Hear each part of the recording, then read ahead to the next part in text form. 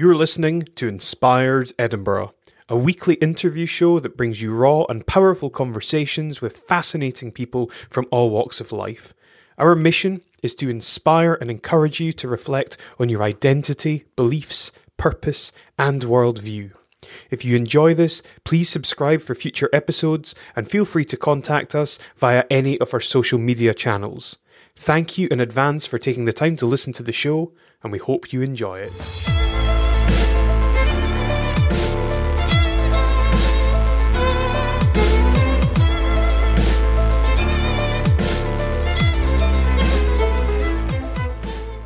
Welcome to Inspired Edinburgh, the home of powerful conversations. I'm Elliot Reeves, and my guest today is Rob McGillivray. Rob is a senior humanitarian advisor with Save the Children, an international non-governmental organisation and the world's leading children's charity that promotes children's rights, provides relief, and helps support children in developing countries. Described by your colleagues as a humanitarian warrior, you've been an aid worker for over 30 years, spending the last 15 with Save the Children. Deployed throughout the world where the need is greatest, you've led the charity's response on Ebola in Sierra Leone. You were first on the ground organising the aid effort in Iraq, and most recently you initiated and led the team's search and rescue response in the Mediterranean. Rob, it's an absolute privilege to have you here. Welcome to the show. Thank you very much for the invitation. It's a pleasure. It's really great to have you here. I was saying to you beforehand that I've done Google searches and your name's popping up everywhere, so that may be a good thing or a bad thing. We'll it is a bit of a mixed blessing because, once you're on Google, you can never be de-Googled, as it were. You're there forever. But I think the exposure has been very good, particularly for Save the Children in that respect. Yeah, absolutely. And certainly I know that you've been nominated for a number of awards, some of them fairly high levels. So it's great to see you receiving the recognition you deserve. Thank you. You're welcome. So if we can kind of go back to your early life, your growing up, where did you grow up and what was that kind of like for you? Well, my early life is quite some time ago now. I was born in 1959 in Glasgow, where I grew up, where I went to school, both to primary and to secondary school. Mm-hmm. School in 1969, 1970 was quite an adventure, shall we say, and it was the heyday of the Glasgow gangs, of course, so there was a lot of pressure on particularly boys, but not just boys, to in some way associate with gangs, and if you were not in a gang, then you were almost disenfranchised from school society, as it were. Gee. So the challenges of learning, had to come from within, and I was supported very much in that by my parents. Mm-hmm.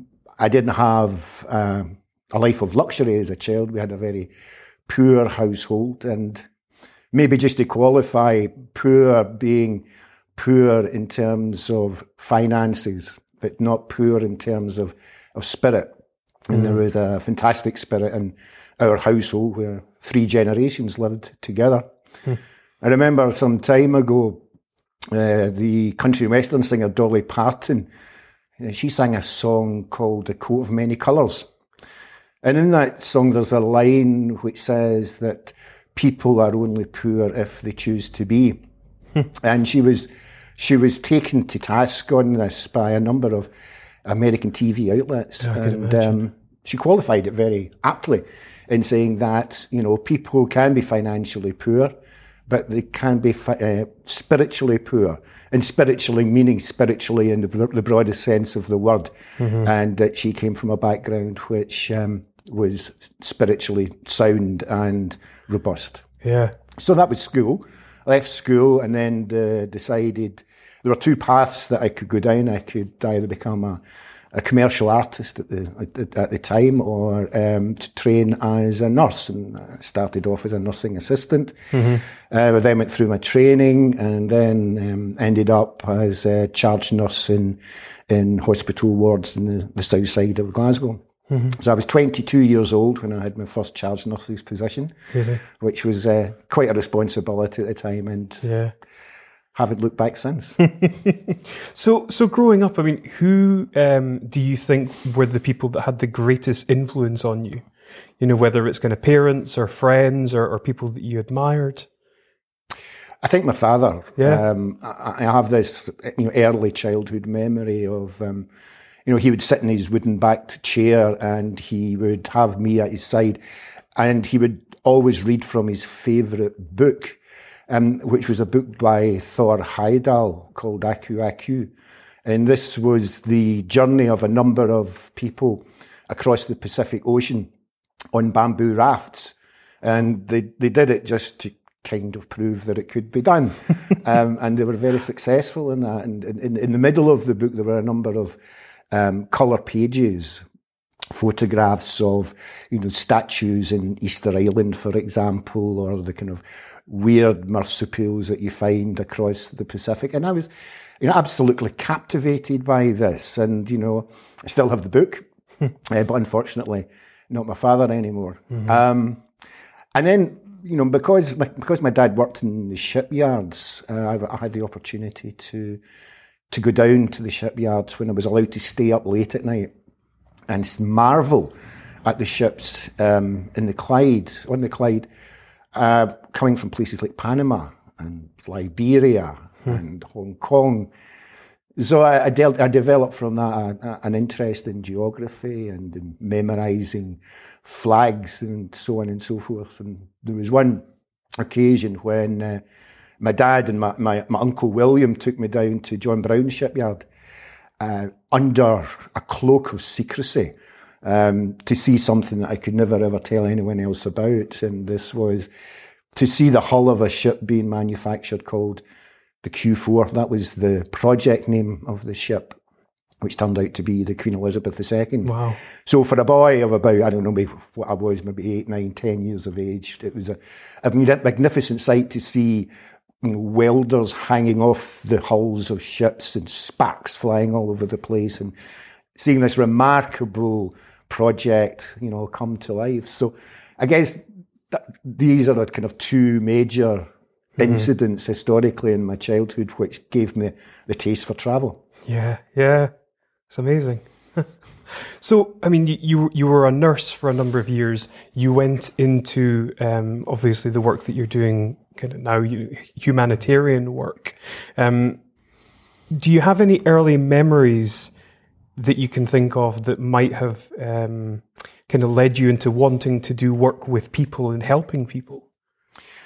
I think so. I mean, I think it was perhaps maybe in a sense politically motivated. We had a government at the end of 1989, 1990, which seemed to want to dismantle not just the National Health Service, but also social work provision in Scotland and in the United Kingdom. Mm-hmm. I spoke to some friends about it, and a number of them had said, "Well, I'm going to go overseas and work," and it was the fashion at the time to go to Dubai as a nurse and earn lots of money in Dubai, and then come back and pursue your hobby or whatever once you come back home. Mm-hmm. But that didn't really appeal to me, and I went to India with my now wife and great support, Liz. And I was just enthralled by the diversity, by the food, by the number of different cultures that would live and work in a relatively small space. And I thought, well, this is definitely the way I want to go. But there was a couple of conditions there, and interestingly enough, there was a facility working with the National Health Service to be able to take leave of absence. So you could go and do VSO, which I did, or which we both did for 2 years, which turned out to be slightly longer than that. And then you could come back to your job in the National Health Service. But after the 2 years were up, I was looking for another year, and so on and so forth. And it snowballed from there. And that's now what I've been doing, and both Liz and myself have been doing for the last almost 30 years now. So how did you come to work for Save the Children? What was the path that led you there? When we went out to work in Papua New Guinea, we worked for the Papua New Guinea Red Cross Society. We were seconded to the Papua New Guinea Red Cross Society by British Red Cross. And as you know, the Red Cross organisation is an umbrella organisation which spans the circumference of the world. The work was principally with children, but also with disasters, so responding to volcanic eruptions and to floods and to cyclones, so on and so forth.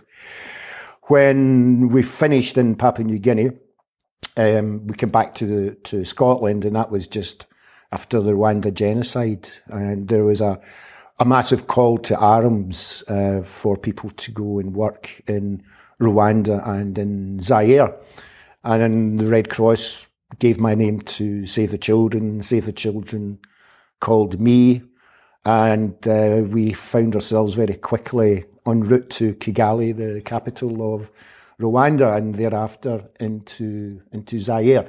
So it started from there. I think it was probably one of the most gratifying pieces of work that I've actually ever been involved in. Really? It was the documentation and the reunification of unaccompanied children. During the course of the Rwanda genocide, families were split apart. And children would go one way and parents would go the other. And many, many families, well, about 1 million people really, ended up in eastern Zaire in a number of camps that spread at a distance of about 450 miles. There were a lot of unaccompanied children there, some of whom had witnessed genocide, so there was a real security component to make sure the welfare of children was protected. So we ran this massive child reunification program in Bukavu, which is in the south, and in Goma, which is in the north. And it's really a massive logistics operation. You have children in children-only camps. You take photographs of them using Polaroid cameras. I bet you don't even remember what a Polaroid camera is. And then we would post these photographs. We would ask parents to come along. They would point to their children. We would rearrange all the photographs, see if they would point to the same children again. Then we would document their experiences and their names, their ages, where they come from, children's names, so on and so forth. We would then go through a massive program of verification to make sure, of course, that we were reuniting the correct children with the correct parents. Over the course of just over a year, we reunified about 1,500 children with their families. So it was a considerable effort, not by me. I mean, I had a team of people working for me. But there was one example of going to see a reunification. This was in southwestern Rwanda. So it's red dust roads and it's mud huts and a very kind of closed village life. And I had never seen a reunification. This was very early on in the piece. So we went along to this village, and this delightful old wizened grandfather came out with his wife. The parents had unfortunately been killed during the genocide, and he said, I really, really can't thank you guys enough for all the work Save the Children has done in bringing together my grandson with me and my wife. So much so, we've decided to rename our grandson Lazarus as the boy who came back from the dead. Oh my God. Because we had lost the boy for about 2.5 years. So these are the examples of, how much job satisfaction there is. I mean, obviously it's not all like this all of the time. But are also an example of resilient communities who never really lose hope, even although they have undergone some of the most heinous forms of barbarianism that humanity has ever witnessed. Terrible. I was saying this to you before. I mean, what is it actually like in conflict zones, or when you go to Sierra Leone, when there's an Ebola outbreak? I mean, we see what it's like on television. Usually we're, sitting indoors, having a cup of tea, watching TV or whatever it is. What is it actually like, seeing it through your own eyes? Two parts to this. We can deal with the conflict first. I mean, sometimes in conflict zones, you do have an opportunity to assess the risk, and we do this more and more in order to make sure that, one, that people stay safe, and secondly, and just as importantly, that we're able to discharge the responsibilities that we need to in terms of humanitarian assistance, because in certain conflict situations you have a zone which is just not commensal, it's not viable as far as assisting people is concerned. I think there's also part of being able to handle yourself properly and to afford dignity to people who could, in fact, cause you considerable harm. An example of that is being stopped at a roadblock. And it's not a roadblock that you would think at Checkpoint Charlie, for example, in Berlin. This is just one stick in one side of the road, one stick in the other, and a piece of string. And as you drive up, the last thing that you do is touch the piece of string. Touch the piece of string, then you could have your vehicle taken from you and everything else in it. But the other thing that, the early security advice told us was, when you stop at a roadblock, never take your seatbelt off. Now, the reason for that is, if you think of it and you put your hand down to take your seatbelt off, you could be reaching for a firearm. So, hands in the air, good eye contact. And it may be that the person that stopped you at the roadblock is an 11-year-old boy with an AK-47 semi-automatic machine gun. You give that boy, obviously, just as much respect as you give everyone else, because literally people have the power of life and death in their hands. But it extends to more than that. It extends to the effect that insecurity has on vulnerable populations, because, we do have security plans in place. We know how to organise a curfew, for example, to keep people in at night. But children still have to fetch water, even in the evening, and that can put them into a situation of vulnerability. As you know, rape and sexual abuse is very high during times of conflict. So local communities share a significantly greater amount of risk than humanitarian workers do, although obviously there is risk there. Knowing about your circumstances, what's around you, who's around you, where your nearest safe point is. Do you have a room in the house where you can use as a safe room? Are there bars in the window? What alter your journey to work every day? Jeez. These are things which, in a sense, become second nature, or they should do. And we will never reduce the risk to zero. But what we do have is a residual risk, which we can manage using, solid security policies and good protocols when we're working in a very conflict-ridden environment. For the case of Ebola, the risks are quite different. There certainly is a sense of insecurity, but that sense of insecurity comes from an organism which is 1,000 times smaller than a bacteria, and that's from Ebola hemorrhagic fever itself. We ran a country programme in Sierra Leone during the height of the Ebola crisis. Save the Children was one of the few country offices to stay open during what was a very, very difficult time. And again, it's about precautions. It's about not shaking hands, not hugging, and people in Sierra Leone are a very tactile population. Don't eat bushmeat. Don't go to funerals where people have died of Ebola. For the women of Sierra Leone, the advice is don't wash down dead bodies, because that's traditionally a woman's job. And in one example, we had a member of our staff whose wife had gone to a funeral, and luckily she was a contact, so she wasn't actually infected by Ebola. But 24 people who attended the funeral died of Ebola. So we had to quarantine this lady and her husband and her 5 kids for a period of 23 days in order to ensure that everybody was Ebola free and to have plans in place should people start to get sick. Yeah.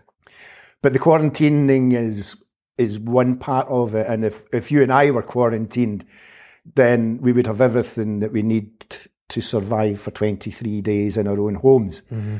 But when you live in a shanty town in Freetown in Sierra Leone, you need to think about, where are we going to get fresh water from?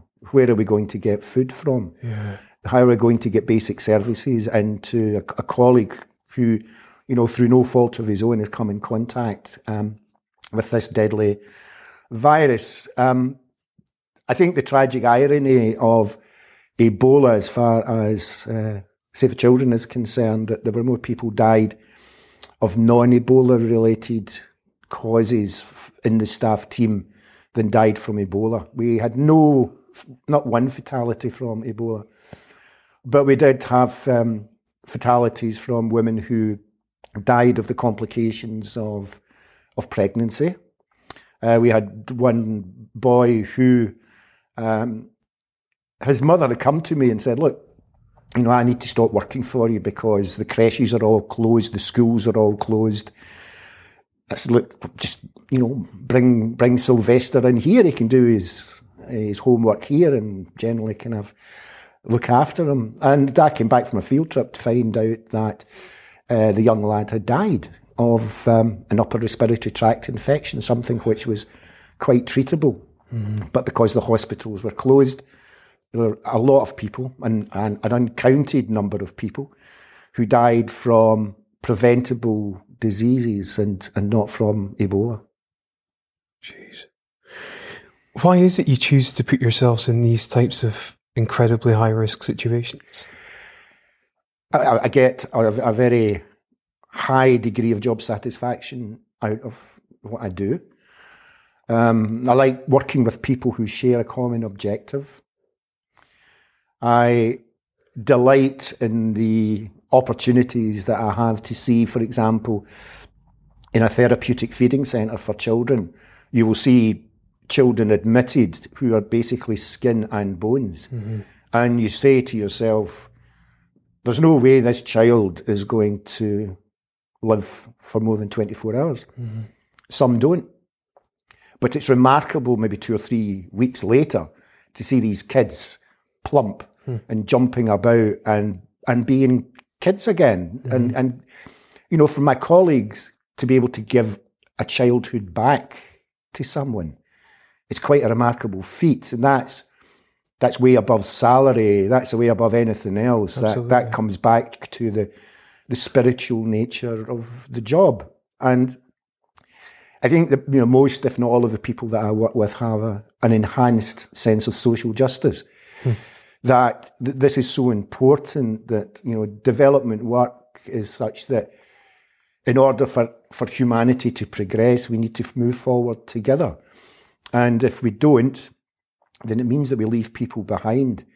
And the most important asset that we have on this planet is the people that actually inhabit it. So as human beings, I think that we do have an innate responsibility to make sure that people are looked after, that people have opportunities, that children have the opportunity to go to school, and that there is less and less poverty in the world. And as I've said before, poverty just doesn't mean money; it means access to basic services as well. Yeah, absolutely. Yeah, but at what level does fear become an element of it, and how do you kind of manage your fear? Because obviously, I'm absolutely with you in terms of the altruistic nature of what you do, but it's not that you're doing that in a kind of safe environment. You're putting your life at risk to do it. So how do you manage that? I'm not fearless, not by any manner of means. And I think it's good not to be fearless, because it means that you are aware of your circumstances, your immediate surroundings, and you have an analysis of what could go wrong. Mm-hmm.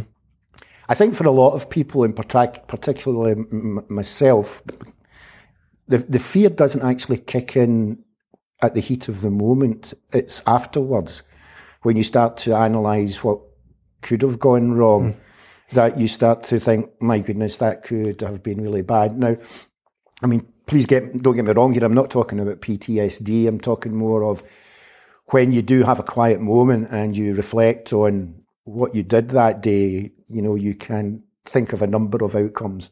Mm-hmm. I remember in Iraq, in Mosul, when we were doing some of the initial humanitarian assessments, and this was in 2003, not recently, we made our way to the local authorities' headquarters. And outside the headquarters was a coalition tank. We were in an unmarked car, and it was quite creepy to see the muzzle of the tank swerve in the direction of our vehicle. We were told to get out the vehicle, our hands up, and to give an explanation of why we were there, which we did. I mean, the coalition soldiers just told us to be on our way and come back when things had settled down. But it's after a situation like that you think, my goodness, it could have been so different. But I think that you'll find that most people manage fear. Sometimes I'd wonder if fear's the right term, but fear is managed retrospectively and not in the heat of the moment, where your senses are much more focused and acute. Yeah. Wow. How has the work that you do impacted the way in which you see the world? Your worldview and your outlook? Significantly. Significantly. I'm actually sort of analysing this at the moment, because I've spent more time in the UK over the last year than I have over the last 30 years. So there is a difference in outlook. I'm much more appreciative of different cultures, different ways of life, the ability to make unlike, not dislike. And sometimes I think people go down that particular road. Mm-hmm. To be able to understand the magnificent contribution that people in this country, and disproportionately so in Scotland, make to international development. And I think that has been a magnificent feat and a magnificent indictment on who and what we actually are, that we're able to, stretch out our hand and help people. But also to understand a lot more about when people are affected by disasters, whether they're man-made or whether they're natural disasters, that they are not victims. That this is not a patronising environment that we work in. This is about sharing a basic human right, and the right to life itself is the most basic right that needs to be preserved. Mm-hmm. But people have a right under international humanitarian law to international assistance. And I'm very grateful for that legislation being there, because it is a very important tool in our arsenal in the fight against poverty and inequality. Mm-hmm. Mm-hmm. I know that of late you've been, or certainly kind of recently, you were working in the Mediterranean. There's a ship called Vos Hestia, I believe. Yeah, that's correct. Yeah, and I believe that you've rescued probably now in excess of 3,000 people to date, kind of leading that. We're almost at 10,000 now. Is that really? Jeez, okay. Oh, wow. So we have a 62-metre vessel, one which you would normally find outside of North Sea oil rigs, because if an oil rig goes in fire or somebody needs to be evacuated, there's always a support ship there. And in September of last year, I had a team of people out on the vessel who began search and rescue work. We operated the ship from September through to the end of October. Then the weather gets far too rough for search and rescue work to take place, and then we restarted again in March. Interestingly enough, the change in the operational environment was significant. When I started to look for a ship, I had a number of possibilities, and the one that seemed to be best, and I took this obviously under a lot of advice was the Voss Hestia. And we were told it would have a capacity of 300 people at any one time. So if we front forward to July of this year, we had 1,065 people on the vessel at any one time. In fact, the 1,065 became 1,066 because we had a wee baby born on board. Unbelievable. So that kind of shows you the kind of change in operational environment that we've experienced during 2017. It has its controversy, of course. I just think that it takes a remarkable degree of concern and fear to take your family and put your family on board a vessel which is not seaworthy, and you're trying to get to Sicily. A lot of these vessels have got a capacity of 20 or 30 people. They have 200-300 people on at a time. Not everybody's got a life jacket, which is a real issue, of course. And, considering it takes our ship about 22 hours to sail from southern Sicily down to where people get rescued, it's clear that if it wasn't for the search and rescue providers, and certainly not just Save the Children, there are a number of others involved, that many, many, many people would have died. And we already know that the Mediterranean is the largest unmarked mass grave in recent humanitarian times. So saving people at sea is the most fundamental form of humanitarian assistance. It's protected under the Geneva Conventions. It's protected under international maritime law. And it was a new venture for Save the Children. We'd never done anything like this before. It made a lot of people, including me, very uncomfortable.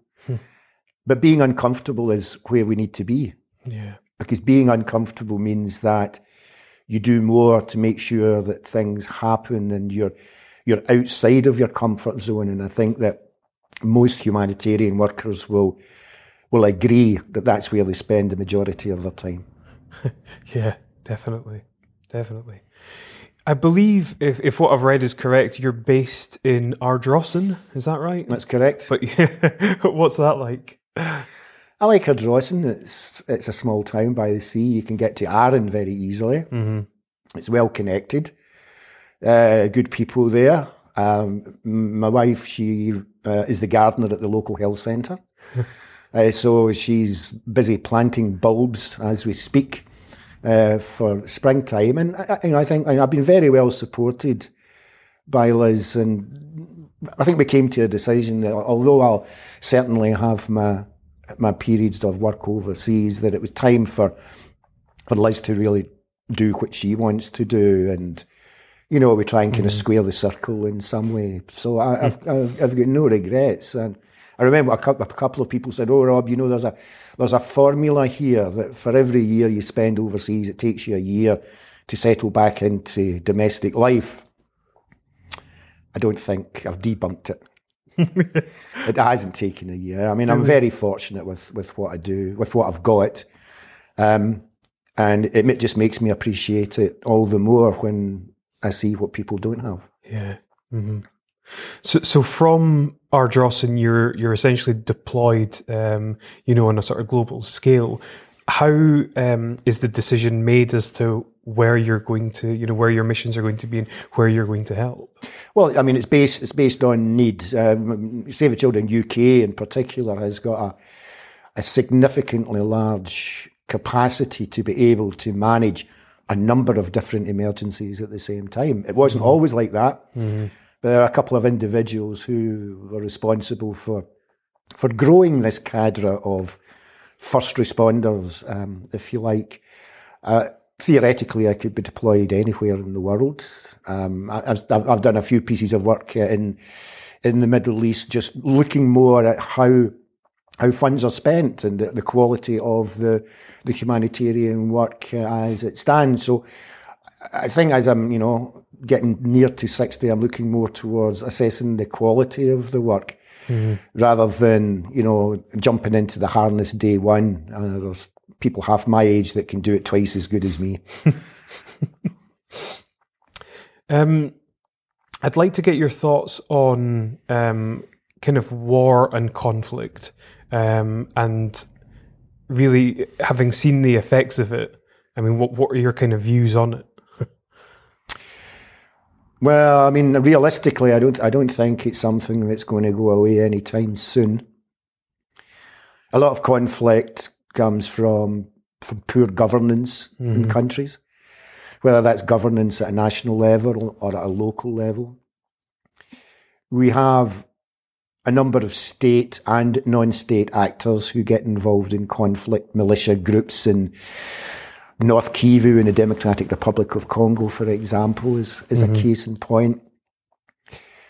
A lot of groups are involved in conflict not to protect the population, but to perhaps exploit the population or to exploit natural resources.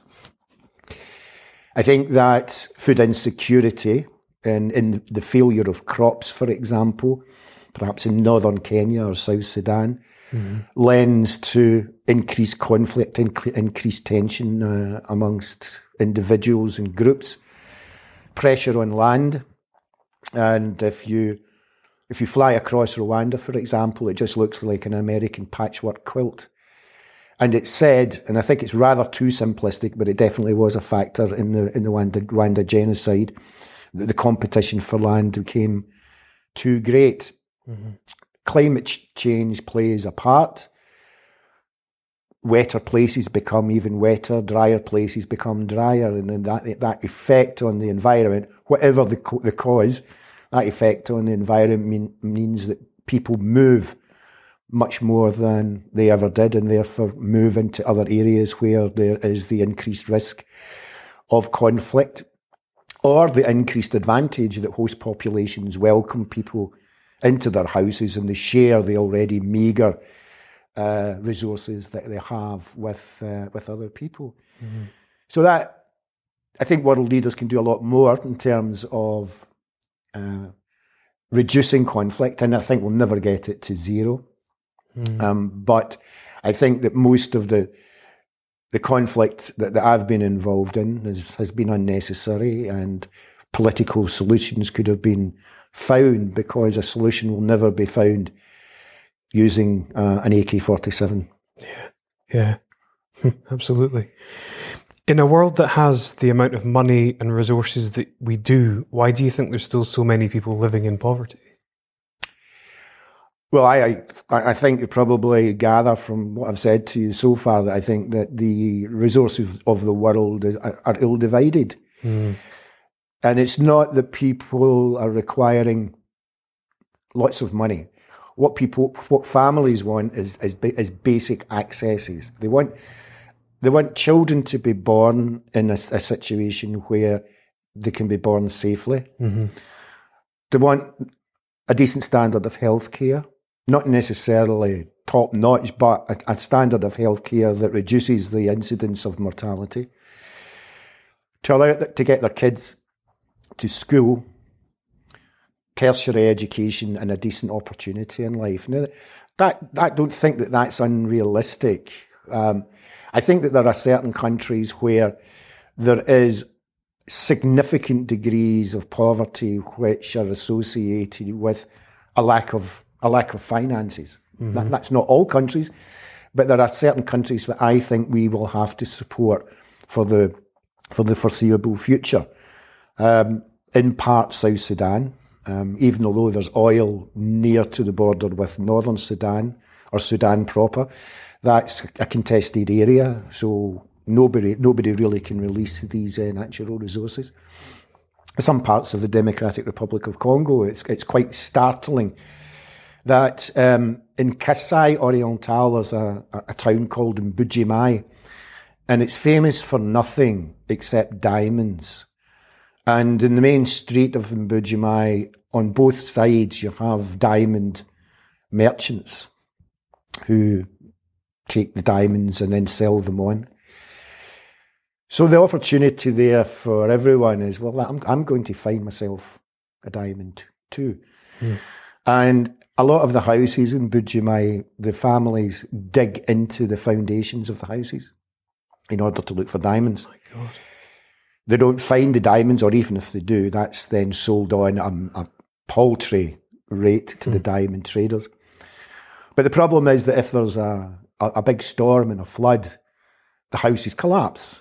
And, you know, families who had the aspiration of finding something that might improve the lot of family life actually end up homeless, in peril and vulnerable.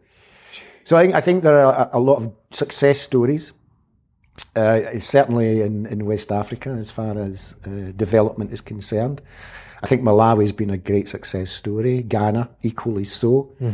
Interestingly enough, so is Ethiopia, although there is obviously the propensity for natural disasters, including massive food insecurity.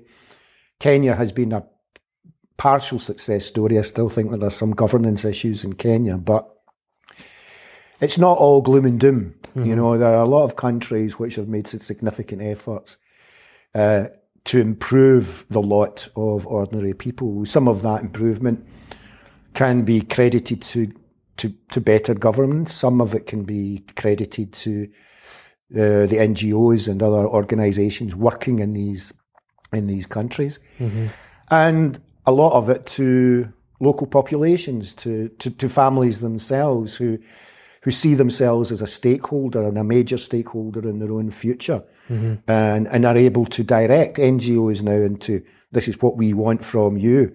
This is, you don't tell us what to do, we'll tell you what to do, and that's exactly the way it should be. Yeah. I wasn't sure if I was going to ask you this, but I'm going to.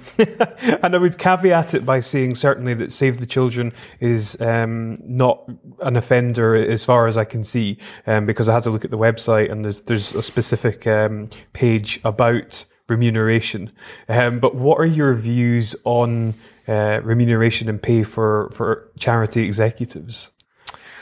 Well, I mean, it's a difficult question to answer. I mean, I'm not one of the senior executives, so I'd just like to put that on the record.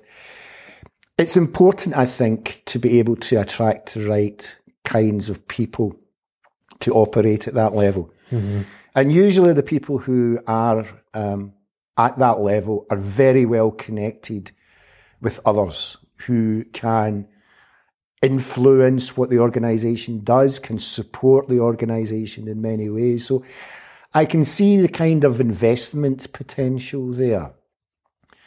I mean, on the other hand, I don't think people should be judged, and I think the CEOs of the same organisations that you're speaking of, that people should be judged on the amount of money that they earn every year. And there was this thing going along, because you know it comes up from time to time about the CEO's salary. It's almost de rigueur now for this to happen. But there have been sporadic comments about, well, if you want monkeys, then you have to pay them peanuts. Now, what I would say to that is, what about a staff nurse working in an accident and emergency department who has the power of life and death at her fingertips?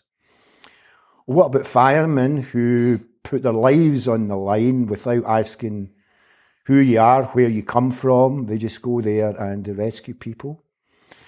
What happens about garbage collectors who provide an absolutely critical public health service by keeping the streets clean and by emptying the garbage from domestic premises?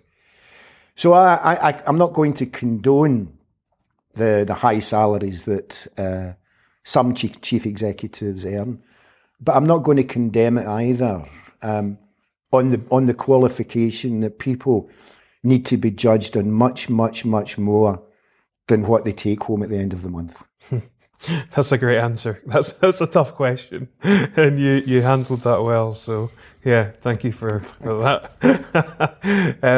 What you actually said there was interesting. You talked about, garbage men. Essentially, they're providing sanitation. Ultimately, is what they're providing.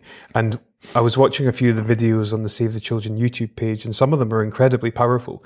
There's one about, I think it's called Most Shocking Second a Day, which is a young girl who you see in a sort of ordinary Western environment, happy, nice parents, good education. And then as the video progresses, it's, in war zones and whatnot, and you see the impact on her as a result of that. There's another one called What Has Aid Ever Done for Anyone, which is a number of comedians sitting on a bus, kind of saying, what has it really done? And eventually you actually find out that, it provides water for 2 million people, education, vaccination, responding to natural disasters. So, yeah, there's a lot that aid actually does. Definitely. I mean, I'm not going to sit here and say that it's 100% successful. Where it's not successful, and it's a very, very small number of programs, usually are unsuccessful for reasons outside of our control. And when aid is unsuccessful, there's definitely a lot of lessons that can be learnt to make it more successful next time round. Interesting that you chose these two examples, because they deal with the aid question from completely different angles. So the Canadian on the bus example is the big picture stuff. It's, so many hundreds of thousands of people saved, clean water provided to X number of people, vaccinations produced to Y number of people. These are really, really important statistics, and they're used in certain directions. But the second example is the one where you're bringing a situation into the living rooms of people. You're asking people to identify with someone who starts off not being a casualty of war, but ends up in one of the most difficult situations that you could find yourself in. And I think that's really, really important, because aid needs to be able to touch people in a way which sometimes the big numbers cannot. So the personal stories are really, really important, because yes, I do want people to say, well, that could happen here. That could happen to one of my family, because we can't say that it never would. I mean, I certainly hope and pray that it never does. But I think we've seen a number of conflicts, particularly in the 1990s in Europe, where we've had European nations fighting each other and people being internally displaced and seeing mass graves and children separated from their families. So we work in these situations, but I just would like a word of caution out there that this sometimes happens on our own doorstep, as we've seen in Europe and as we've seen people crossing the Mediterranean. Yeah, absolutely right. Great stuff. I've got a few questions for you now, maybe a little bit deeper around about purpose, legacy, and such. And it'll be interesting to see what you think of these. In terms of your own life, I mean, what do you feel has kind of been your life purpose? Well, I mean, it has been to help other people. I mean, it's grounded in training as a nurse and providing a professional service in hospitals, working with colleagues who have a common objective, whether that's treating and making patients well again, or whether that's providing humanitarian assistance to vulnerable people. It's part and parcel of the same approach. In terms of kind of legacy work, or what a legacy could be, I think people who work in humanitarian assistance, in a sense, kind of write their legacies for other people who are just joining in this kind of work, in this profession. And I like to think that I've passed on the good and the bad to people who have come into into work with Save the Children and other organisations in order that let's say the next generation of humanitarian activists are much better, much leaner, and hopefully much meaner than the last lot, which I belong to. So I think it's about transferable benefit and being able to make sure that good practice is sustainable, and that bad practice or poor practice is marginalised and learnt from. Great answer. How do you define success? How do I define it? Well, it wouldn't be financially. Yeah. I think at the end of the day, being able to say that you've done a decent day's work, to grab success by the throat when you see schools reopening again that haven't been open for some time, when you see the incidence of mortality and morbidity reducing in areas where there's been a cholera epidemic. And I guess what I'm trying to say here is that when you see general improvement in an otherwise vulnerable population, then that's how I would judge success. And I maybe should emphasise this: this is not a personal success. This is a success which is shared throughout the whole of the humanitarian community, because, it is a cast of hundreds, and, there is no one person who can take credit. That credit has to be taken sometimes by people that you've never met, people who work in finance departments or human resource departments or quality control or insurance. All of these actors combine to making projects a success. It's not just people who are even working in the country where the humanitarian programme is actually being executed. Well, I'm just thinking aloud, actually, what you're saying. How do you think people in today's culture move from a sense of, what's in it for me, or a kind of ego-driven perspective, and focus it on helping other people and a sort of allocentric perspective? Yeah, well, I think there is a bit of what's in it for me. That what's in it for me is not financial, as I've said. But so you do have to have a degree of job satisfaction, a high degree of job satisfaction. You do have to have a degree of frustration when things don't go as well to plan as you had hoped. What I've seen, especially over the last 5 or 6 years, maybe 6 years ago, the trend was that people left the NGO communities, the charities, and then went into the corporate sector. I'm seeing exactly the opposite now. I'm seeing people from the corporate sector coming to work for charities, and typically say, "Oh, I've had enough of it in the city. I want to come and do something worthwhile." Yeah. It's fair enough. I'm sure what they were doing before was worthwhile, but worthwhile in a different way, and that reassures me that it's not just a one-way street of people moving into United Nations organisations or into the private sector, but the opposite is also happening, and that gives me a great deal of satisfaction. Interestingly enough, people come from the private sector into the charity sector with their own language, with the brand, with the market. Who is our market? And the little red Charlie Brown figure is referred to as a red Pantone. So there's this.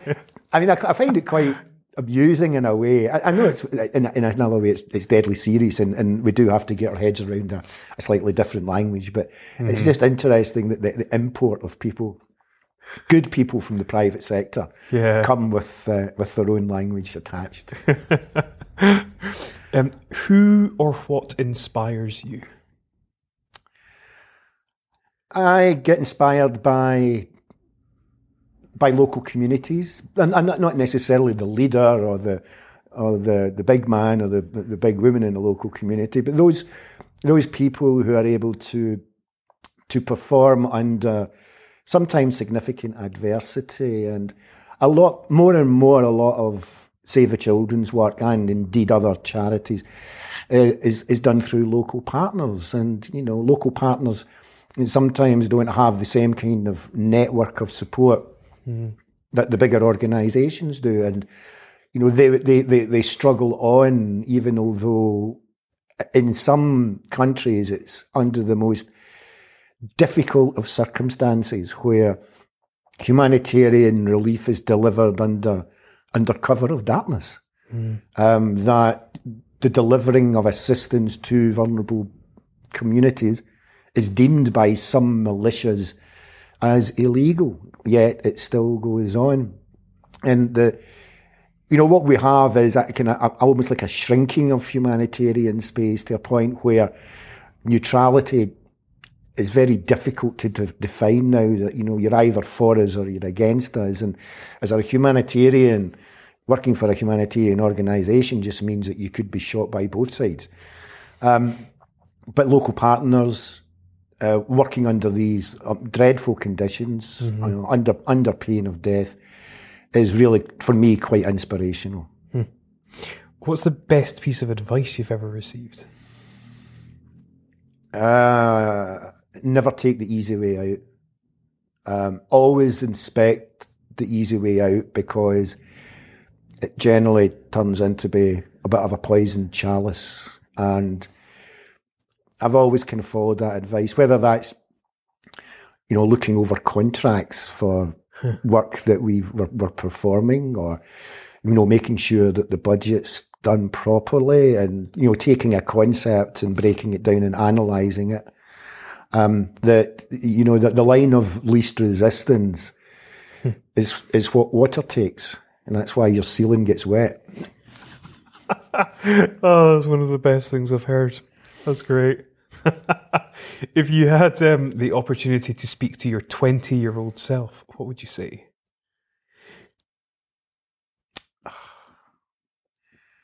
Don't leave it for another 5 years. Do it now. With respect to what? To working overseas. Really? And yeah. There's a bit of me that thinks that it's 2020 vision in retrospect, and that's the question that you're asking. But yeah, I think having another 5 years kind of apprenticeship, I suppose, would have been helpful rather than just getting thrown in at the deep end. But a lot of people would say that, and I think a lot of people would agree that they would have liked a bit more prep. In the same way as I would have liked more prep today, but I didn't get that either. Yeah. If you could master any skill or habit, what would it be? Oh, it would have to be the 5-string banjo. Yeah. I guess I play with it now rather than play it.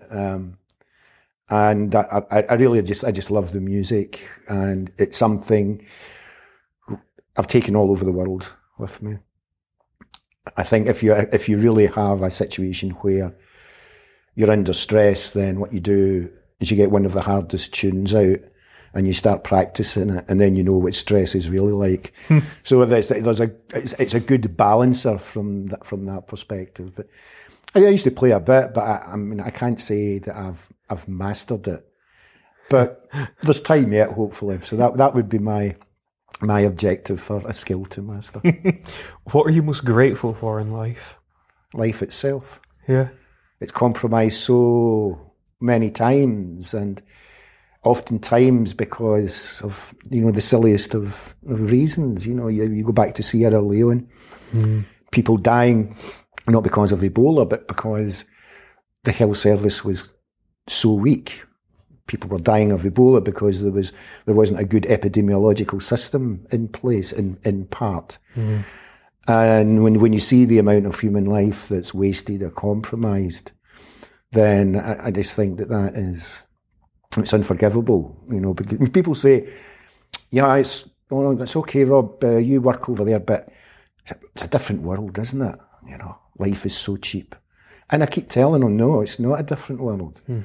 It's exactly the same world, and you need to understand that it's the same world. I think people feel a bit better in themselves that it's kind of over there and it's different. And again, it's not going to happen over here. But I try as positively as I can to counsel people against that kind of belief that, just because it's over there doesn't make it any less valuable. Absolutely. Mm. If you could change anything in the world, what would it be and why? Oh. I mean, the obvious answer would be poverty, wouldn't it? And I know that there's a lot of people, a lot of good people working on poverty and reducing it. And my tendency would be to leave that to them, and I'm a very small part of that. So I think the one thing that I would get rid of or change is the disinventing nuclear weapons. We could end up with a world which we can't live in because of nuclear weapons. And, humanitarians don't take political stances, and, please don't misinterpret this as a political stance. Sure.